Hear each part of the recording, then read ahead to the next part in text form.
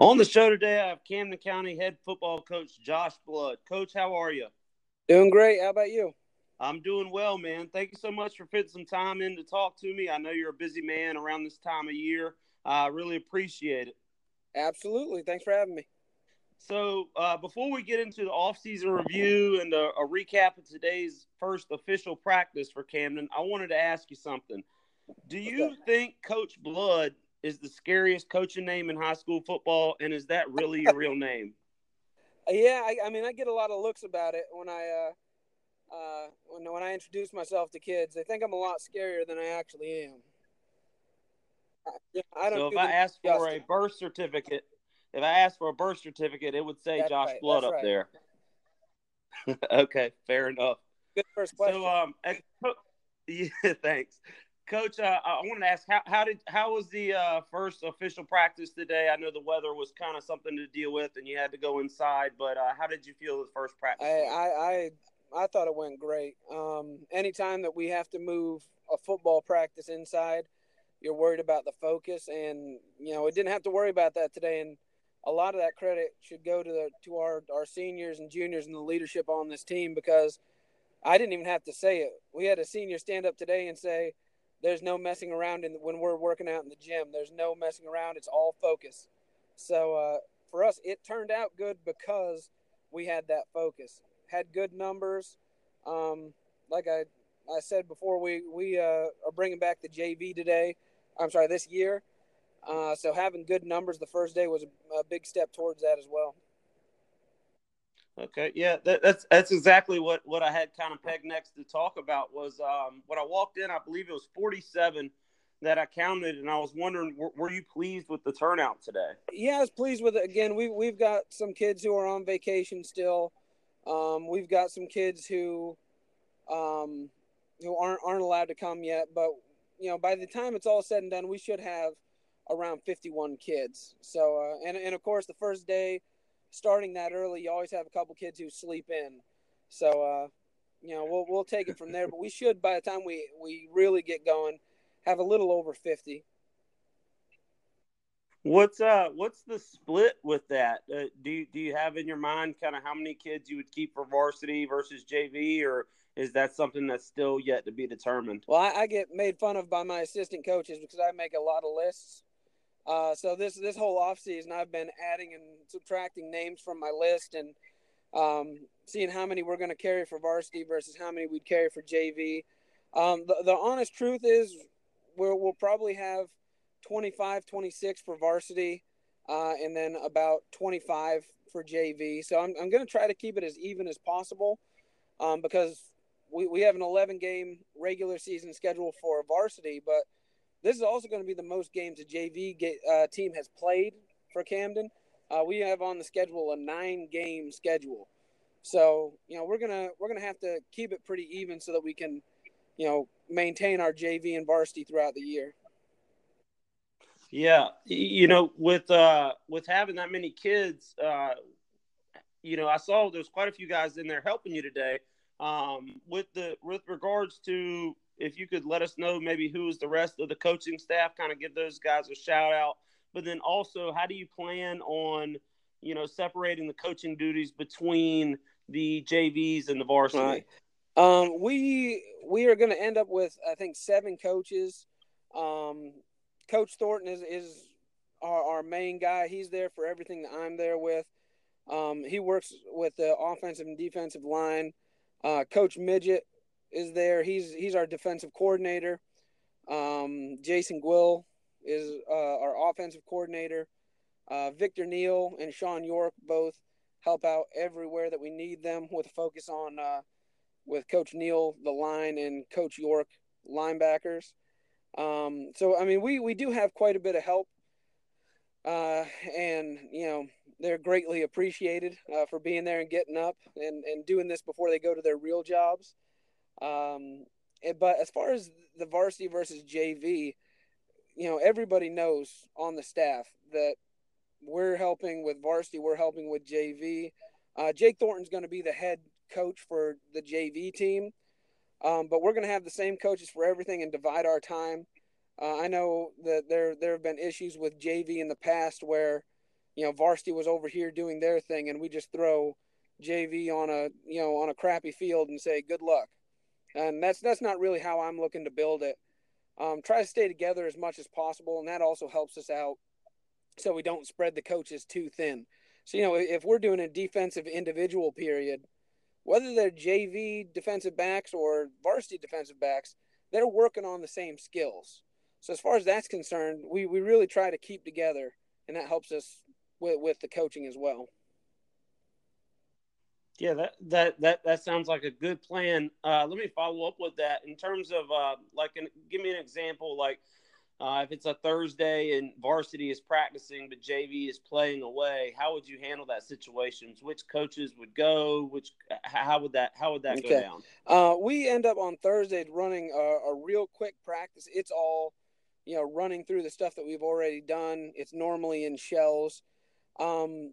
So by the time the JV bus would be leaving, we would send Coach Thornton and probably one or two other coaches on the bus with JV, and the remaining coaches would finish out practice, and then everybody's jumping in a car and driving down to help coach. So, Okay. sometimes that's going to be tough. I mean, we play Riverside, I think week 6, and that's about an hour and a half away. So it's going to be tough sometimes, but we've got coaches that are absolutely dedicated to making JV work. Because we're in Camden, we're blessed with great kids, but sometimes not great numbers for football. So having a small amount of kids and a small amount of coaches, we still have to make that work by getting to those games. Okay, I got you. I'm sure your lists come into play there. I'm curious, are you a Post-it note guy, a dry erase board guy? When you say list, or are you just jotting down stuff on legal pads? I'm good old-fashioned a Word. I've got lists that try and make me look like a crazy person that are highlighted in 5 or 6 different colors based on how likely they are to come out and play football. I've been working a lot this off season trying to get new kids in, trying to get them multi-sport athletes to show up and work with us and maybe give football a try. Yeah, you got to have a lot of that crossover when you have a small school and a small pool that you're pulling from. I get that completely. Absolutely. Let me follow up on something that you said earlier. Now, I counted 13 seniors, I believe it was, that were there today. So you had a pretty good percentage of your kids that were seniors. And you said one senior in particular stood up and said something. I'd like you to touch who that is, if you don't mind, in a second. But just in general, who are your seniors that you think will shoulder kind of the leadership load going into this season? I mean, of those 13, I mean, I think that hold on a second. I think 9 of them are returning starters in some way or another. So just, I mean, what I expect of them is, we've got a lot of guys who are good football players, hard workers, smart kids. They're not verbal about it, though. It's more of a watch what I'm doing and then do it. And they've been getting a little bit better on that. Of the kids that are returning, we've got a couple of linebackers, Luke Mills, Dylan Schaffnet, both returning, starting linebackers for the entire season last year. Jared Creech is a returning safety. He started a couple games at safety and wide receiver for us last year. Jarrett McFadden, 2-way starter on the line. Chandler Osman. I mean, I could go on and on with this group. Isaiah Say, starting linebacker and fullback. And I'm probably missing a whole bunch here. But they've upped it a notch this whole off season with the seniors trying to get everybody pumped up for the season. So building on that about the off season for you, I know you did a couple things with the kids during the off season. Would you mind touching on some of the 7-on-7s or some of the camps or some of the things that you did with the kids? And then also at the end, if there was any individuals that you saw really make big jumps and strides towards getting better in this off season. Absolutely. We went to a lot of 7-on-7s, and sometimes, whether it was at Northeastern, competing against Northeastern, Hertford County, teams like that. We went to Chowan University, and the big men went to the big man camp and worked on linemen stances and things of that sort. And then we were in a couple of 7-on-7 tournaments as well, one at Northeastern, one at Chowan. And to me, it was all about competition. We put ourselves against some of the best schools in North Carolina and in Virginia. And, these guys, every single moment they had to get better, they took it. And as far as individuals are concerned, I heard you had Jared on here. I listened to that one, Jared Creech, and he was talking about he and Sam getting on the same page. Sam is one, a freshman quarterback last year, Sam Gwill. Expect a lot of good things out of him. But the first couple 7-on-7s, I swear to you, he held on to the ball, 4 seconds, 5 seconds, 6 seconds before getting rid of it. And by the time we were done, he was getting out of there in about 2.5 seconds. So he and Jared definitely came a long way. We were probably one of the only teams that were at those 7-on-7s to bring as many freshmen as we did. So every single time we went, we saw huge growth, especially with our young guys. Yeah, it's funny. My next question was, how is Sam Gwill looking, and what do you think about Sam Gwill? So you're segueing me really well here, Coach. I appreciate that. Thanks. But I know Sam. You had a freshman year last year. I know it was a little bit of a rough season, and had to be a lot of growing pains there for him. Can you elaborate a little bit more on Sam's progression and how you're maybe not necessarily strategically looking to use him, but just kind of the characteristics of Sam and maybe what you like about him as a quarterback? Well, I hope Sam doesn't listen to this, because I don't want to say things that I think are good about him. But, hey, as a freshman quarterback, we asked a lot out of him. And, he showed up, took a lot of hits last year. Our line was pretty good throughout the year, but we were down a lot, which means we had to throw the ball. And we put him in some tough situations, and he always bounced back. And that's, I guess, the first thing I can think of that we like about Sam is he doesn't give up. I mean, there are some tough times that we had last year. And through those tough times, I said, well, let's continue to pass the ball, get him some experience. And a lot of his stats, I mean, he threw a lot of touchdown passes, threw a lot of interceptions, and we learned from it. Overall, he did, I did. And, we've just, from day one, he has been getting better and better all the time. He doesn't have spare time. When he has spare time, he goes and throws at home, pretty much. So he's dedicated to getting better. One thing especially we've been trying to work on is his movement in the pocket. Because last year there were some occasions where he would trip himself up, sack himself. That and getting the ball out. I talked about it at the 7-on-7s. You've got to be able to immediately know where your first target is going to be. And he's gotten considerably better at that in the last couple of weeks, especially. Yeah, I couldn't agree more. To me, in my limited football capacity, in my observation watching you at Chowan, his footwork wasn't necessarily a concern to me, but stepping up in the pocket to drive the ball downfield was a little bit. And I have to think some of that has to do with how his year went last year and probably having to throw off his back foot more than he would want to. But, what can you do with Sam to where he can step up and drive the ball downfield and give us those home run chances from time to time? Well, it's something that we've started working on him a lot more with is, like you said, we can't throw off our back foot. Especially we play some great competition during the season, and there are some defensive backs that are going to jump on those balls that are left up there. So for us, it's something getting him into a routine. If you're throwing it to the left, it's the same 18-inch step forward, strong, and throw the ball. If you're running to the right, you need to stop, set your feet, throw the ball.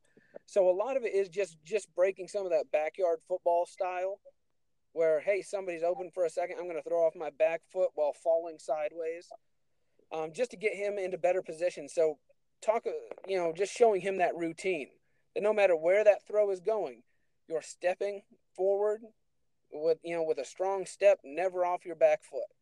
Another thing we've been doing lately, and this did help him a lot with picking his targets. We'd have him facing the opposite direction as his receivers, and he'd jump, turn around, and whichever receiver was holding up the number that we told him to look for, he'd throw it to that receiver. So just, last year when we came in, I was a late hire, and we're just trying to get our offense in, get our defense in, and we didn't spend a lot of time with fundamentals. Sure. Yeah. Like I said, as a coaching staff, we did a terrible job last year with teaching fundamentals. So this year we've slowed it down a lot to where we can teach those exact things that we want to do, whether it's with Sam or anybody else. So just reworking on the fundamentals, him knowing it's an 18-inch step and not throwing off your back foot. Sure.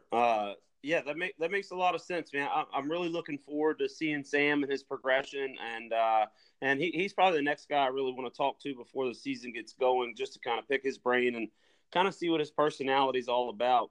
But it kind of leads to the next thing, which is I'm curious, without giving anything away strategically, are there going to be drastic changes formation-wise this year versus last on the offensive and defensive side of the ball? Absolutely. We completely changed the defensive scheme. It's not going to be a secret. We're going to run a 4-2-5, which is just really a modified 4-4 that we ran last year. We put a lot of emphasis on having kind of this hybrid player that we call our weak side safety or strong side safety. And pretty much it's a mix between your normal free safety and an outside linebacker. So our strategy has been move your speed up. So the kids that used to be corners are now moving to safety to middle or to outside backer, middle backer. So pretty much we're trying to get a faster defense on the field and play to some of the strengths that we might have. And then offensively, we were all over the place last year. We started with trying to spread it out a little bit against some teams. And then we reverted to the only thing that really worked for us, which was running out of the I formation last year. I looked at what teams are successful in the state of North Carolina, talked and called some of their head coaches just to ask about it. We're going to run some formations that probably aren't seen around here very much. One of those is going to be the double wing, which is, you see it sometimes, but not a whole lot. And the other one is the straight T, which we're kind of stealing from Tarboro, who's had a ridiculous amount of success with it. So, yeah, the offense and defense are both going to look really different. And I've appreciated having a full off season to teach the kids about it. So last year at this point, we hadn't even run a play yet. This morning I went over, our base offense in 2 different formations, and there wasn't a single question asked. So we're way ahead of where we were last year at this point. Well, that's great. That's great to hear. That makes me excited to see. A couple of follow-ups one on defense and one on offense. When you talk about that position player that can kind of be moved around a little bit from safety to corner / outside linebacker, is that more a formation deal, or do you have a specific person pegged to play that role? One of the people is Luke Mills. I mean, he's just a kid that you can put anywhere. I mean, he is kind of your, I guess he's the poster child for 1A football. At one point last year, he started at center. The next game he started at guard. He started a game at tackle, tight end, fullback, running back, and just as many positions on defense. He's pretty much a kid that if we put him somewhere, he's going to get the job done. So he's definitely slated for one of those positions. The thing about it, though, is it does make it easy to switch coverages. So pretty much if we go cover 2, that's immediately the guy who's backing up, your weak side safety. Last year we played exclusively cover 1. Just tried to get away with playing man in a cover man over, and it didn't turn out real great for us. And this year we're just trying to put a bunch of different coverages in and see how it works. Yeah, I know if I'm throwing the ball, I love that single high safety. That's my thing. I love it. I love trying to attack that. But, Luke is Luke is I have to say, I don't want to have favorites, but on the defensive side of the ball, Luke is the guy that demands my attention in terms of watching most from the little bit I've seen. I really like what I see out of him. He seems like a hard worker, a kid that's not scared to go hit you, but he also seems athletic enough to make some of the extra plays that you're going to have to make in big times during the game. So on offense, I want to ask you. I saw formation 7-on-7. I saw it a little bit today. And I'm not sure if this is the straight T that you're talking about, but the one where you have three backs lined up side by side. What formation is that? Yeah, that's the straight T. We also call it a power T because we're going to have two tight ends in that formation as well. Like I said, this is one. It's kind of an old school football formation, and with everybody wanting to go to the spread now, it's a formation that's been forgotten a little bit. But if you look at the teams that are perennial, almost state champions or state champions, that's what they're running. I watched Tarboro when they played Edenton, a team that just obliterated us this year. They ran it, and Edenton was trying to catch their breath, finding out who has the ball. So we might not have all the athletes that Tarboro does, but it gives you an opportunity to have numbers to one side or the other. We could very easily send two lead blockers on a sweep. We could very easily fake to every kid and quarterback sweep out the opposite way. So it just gives the defense a little bit more to worry about in that situation. And maybe gives us an extra half second of hesitation by the defense, which turns maybe a 3-yard run into a 10-yard run, which is what we're looking for at this point.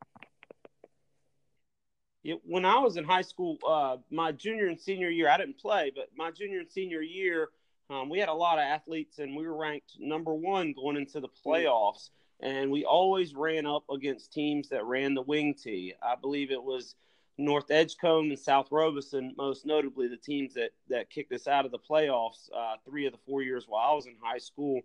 But does the straight T provide the same kind of fakes in the backfield and misdirection that can really get you going downhill as much as the wing T does? Yeah, I mean, it's from a different look. So if you're in that double wing, you've got guys moving all the way across the field. And sometimes as a player, it's difficult to know when your motion is or which way you're going. The straight T kind of simplifies that a little bit. So it it's not nearly as complicated or motions or anything like that. The look that we like is imagining that you're a linebacker on the other side. You have certain keys that you're supposed to follow. But that all gets changed up after, you see two fakes in front of you and you don't know where the ball is. So right. You're a linebacker. You have to see through your defensive line, through the offensive line, and then figure out who has the ball. So, like I said, we're trying to work on that. You may have seen today, I was working on seeing how close the kids could come to each other without running into each other. Because the closer those fakes are, the harder it is for the linebackers to distinguish who has the ball. Right. Okay, hey, Coach, this is my last question for you, man. So in just a general sense, and you've already touched on it quite a bit, but after a tough season last year, and I know you kind of said you took the job late and that kind of made things tough to focus on the fundamentals, but after the tough season last year, how do you create a winning culture and environment for Camden going forward with something that we can build off of and get excited about? I think the key is keep building for our JV. Like I went down to the middle school just about every month the last 4 months of school because I wanted to get support. I mean, and just finding that excitement for it. But the key to that is the kids who show up and work will win the jobs pretty much when the season starts. These are kids who have been working their butts off all spring and summer.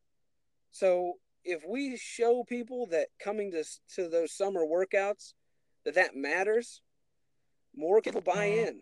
And I think that's a huge part is trying to get kids to buy in and understand the importance of those off-season workouts. As far as building the culture, though, a big thing that I've been preaching all summer and all spring is a family. Because I'd be one of the first people to say, we didn't have that family atmosphere last year. It was a whole bunch of me's instead of a whole bunch of we's, and that's the coach's fault. That's my fault, for not instilling that enough. And these kids know every single day at the end of practice, we talk about family. We talk about taking care of each other. So if you build that culture where you care deeply about how your friends, how your teammates are going to work, then I think the rest will take care of itself. Yeah, I couldn't agree more.